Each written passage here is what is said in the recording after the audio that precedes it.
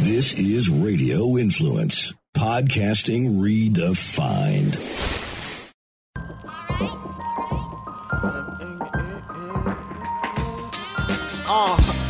Flavor, please tell your neighbors. Ian Beckles with flavor in your ear.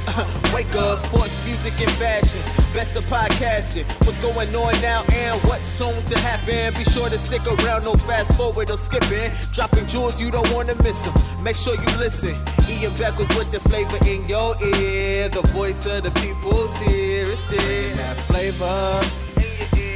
Hello, everybody. This is Ian Beckles, and welcome back to Flavor in Your Ear. I don't have to tell you guys that we're living in a crazy time right now. We're in the midst of COVID, right in the middle of it. I don't know if we're in the middle of it. I don't know if we're at the beginning of it. It might be the beginning. Who knows? It might be the end. Actually, the numbers are improving. But we're in the midst of it. There's Hurricane Laura with 150-mile-an-hour winds tearing up our country in the bowels. But we're talking about race relations, okay? You know, I have a sports radio show, and, you know, I dreaded going in yesterday knowing that race relations is going to be what we're going to be talking about. And that's not something I really want to be talking about on air. I don't mind talking about it on the podcast. It's all good.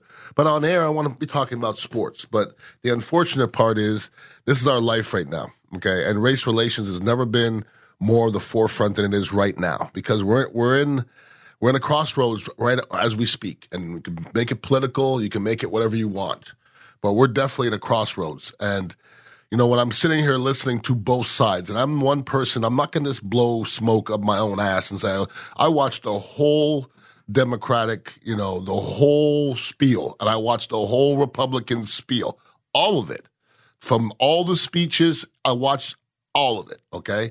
We've never been so separate in our lives. Never. One side's overreacting, the other side's underreacting, and you could put anything, any kind of topic or title in there, and that's relevant. My problem is, you know, I always like to say that I'm not Democrat and I'm not a Republican, and there's a lot of things that Democrats do that I cannot stand, and I'm definitely not that. The problem I have with Republicans right now is they're not acknowledging anything. You don't hear Republicans bringing up names of victims. You don't hear it. Almost like they want to sweep it under the rug. And when you talk to whether it's Barr or whoever, or those guys, and they don't even really acknowledge or believe in systemic racism, or they don't believe in racial inequality and racial injustices, then those are things that aren't debatable, people. Those are facts, okay? That's our world. And somebody will say, well, why do you say that? Where's your proof? Well, this all stems from a black man getting shot in the back 7 times, an unarmed black man. I heard there was a knife in the car, but I don't know what police training you had. I'm pretty sure in the police training, if somebody has a knife in his car, I'm pretty sure the manual doesn't say to shoot him in the back 7 times, okay? There's so many other things you could have done than shoot the man in his back 7 times. And, you know, we can get into the white kid walking on the street with an AR or whatever it was and not getting shot and him killing people. We can get into that too. But, you know, that's almost beaten to death. It's to the point now where we have to get to the root. Okay, the root of it is cops, maybe just the United States of America, have fear of black people. They fear them. And if there's a built-in fear, if you say shoot to kill if you're in the fear for your life, then if you're in the fear for your life every time you pull over a black person, we're in trouble. We're in trouble because we're starting off, you know, on the wrong end of the stick.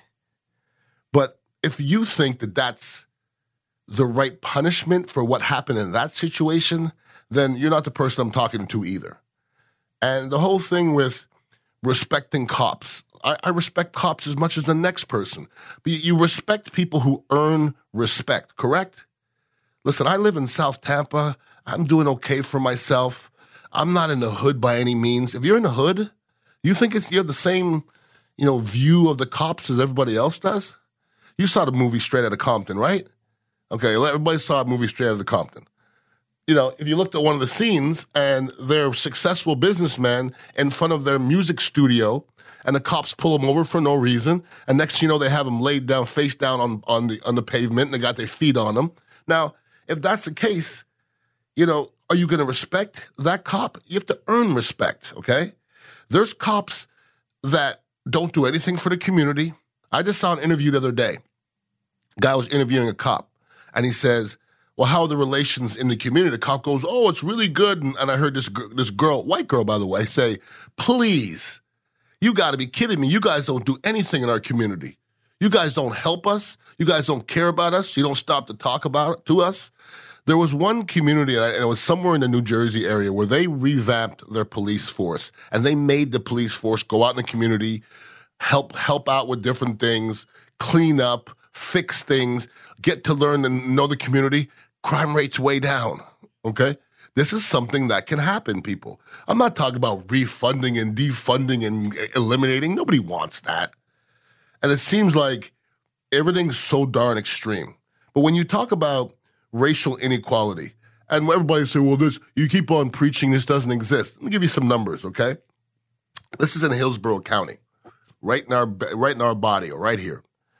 From 2003 to 2015, Tampa police wrote more than 10,000 bicycle tickets, okay?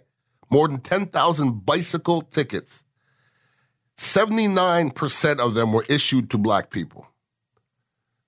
Out of 10,000, 79% were issued to black people, okay? And by the way, blacks comprise of 26% of the Hillsborough County population. So you're 26% of the population, you got 79% of the tickets. Now, I'm a black man that rides my bike. I'm scared I get pulled over. For what? There was people that got tickets and citations for riding their bikes without their hands, okay? Do you think if a white kid from Culbreth Isles whose dad's a lawyer, you think you're going to pull that kid over and give him a ticket for riding his bike without his hands? I dare you. I see what happens, okay? This young man, he wasn't that young, he was older than me, Alfonso Lee King, was stopped by the cops and had his bicycle confiscated. He's 56 years old, by the way. He had his bicycle confiscated because he couldn't provide a receipt to prove that the bike was his. Do you have a bike? Do you think anybody ever in the history of bikes has a receipt to their bike to prove that it's their bike? Do you see the difference? There's a difference now. There's some cops that set out to do wrong. And I'm telling you, the difference makers in this world, and it's a sad state of affair. But you know who's going to make the difference in this country is athletes. Athletes, because there's no better representation of black people than athletes. There's very few black people in the media. I'm one of few in this area. There's not that many black people in Hollywood. Corporate America is run by white America, okay? And, black America is used to hearing shut up and dribble the athletes. Remember that Laura Ingraham scumbag that said, shut up and dribble? We've come a long way from that. And athletes are going to end up making a difference. Kylan Hill was a Mississippi State running back, and he came out and said, I'm not playing this year if you guys don't chase that damn flag. I'm not playing. This is crazy. It signifies hate. It signifies what's wrong with this country. I'm not playing. That led to 46 coaches from 8 different Mississippi universities going to the Capitol and demanding change. And get what's happened? They changed it. Bubba Wallace is the only black racer in NASCAR. He said, I'm not comfortable with that flag. Remove it. And they removed it. Athletes are going to make a difference. And the NBA, they walked out for the one day or a couple of days. The Bucks initiated it. They're going to come back and they're going to play. Listen, good. You don't want less of a platform. You want a platform. Doc Rivers, I think his tearful speech the other day was one of the best things I've heard in a while. By the way, Doc Rivers' dad was a cop, so if you think he's anti-cop, well, you're wrong. I thought his speech was fantastic. If it came in just social media, you might have seen it, but since it was after a basketball game, everybody saw it. So we need the platforms. And, sports is going to play a big part in reforming this country. And, we have sports going on right now. The NFL's right around the corner, 2 weeks as of yesterday for the first game. It's a different complexion. Jerry Jones, I tell you what, Jerry Jones, you better not tell your team they can't kneel. You better not. Yeah, I'm telling you, it's not the same as it was last year. It's not the same. A lot of things have changed. And for me, a lot of things have changed for the better. All right? Because it's a whole different feel right now. You don't want to be against Black Lives Matter. You don't want to be against kneeling. Listen, I watched a whole league kneel, and Colin Kaepernick still can't get a job in the NFL. Cops are kneeling. Politicians are kneeling. First responders are kneeling. And Colin Kaepernick still can't find a job in the NFL. I think that's very, very telling. If anybody wants to get in contact with me, it's Ian Beckles at radioinfluence.com. Make sure you listen to the Ron and Ian Show Monday through Friday, 3 to 7 on 95.3 FM and 620 AM and on my other podcasts as well. But I appreciate you guys listening in, and I got to get this off my chest or it'll drive you crazy. Have a wonderful weekend, and please be safe. Peace out. To keep the conversation going, follow Ian on Twitter at Ian Beckles and check out dignitaryradio.com to get the latest on where you can find him next. This has been Ian Beckles, Flavor in Your Ear on Radio Influence. Put the flavor in your ear, the voice of the people's here. It's in that flavor. Flavor. Bringing that flavor. Flavor.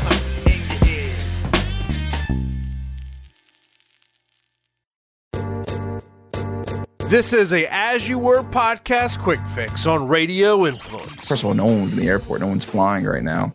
But they kept trying to call me, like New York State Health, whatever. They were like, "Hey, are you here?" I'm like, "Listen, I don't have time right now to talk about this.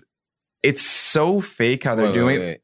So New York State Health Department called you, or? Yeah. So what you do is you could opt either for a phone. I put text message, so clearly they're not even paying attention. I put you could either get a text message, they check on you, or a phone call. I put text message like 3 times on this. Hey, I want to be notified or spoken to via text.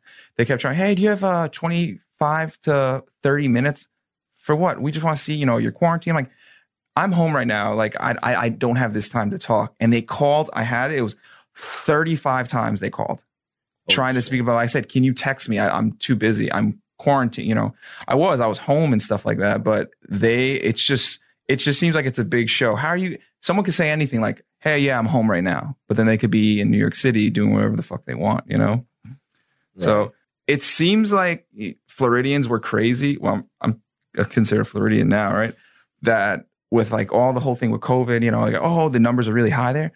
But when I went to New York just seemed real dirty compared to Florida for some reason. I don't know if there's more sunlight, more air over here. Yeah, I was just like, it just seems like I would assume COVID would still be pretty bad over there. But so that's crazy to me. I mean, because like on one side, it's like, okay, there is accountability. There is, a system in place to ensure that, people are quarantining or, doing their best to be safe, and people are calling and checking in on you. Mm-hmm. On the other side, me as the freedom libertarian, I don't tread on me.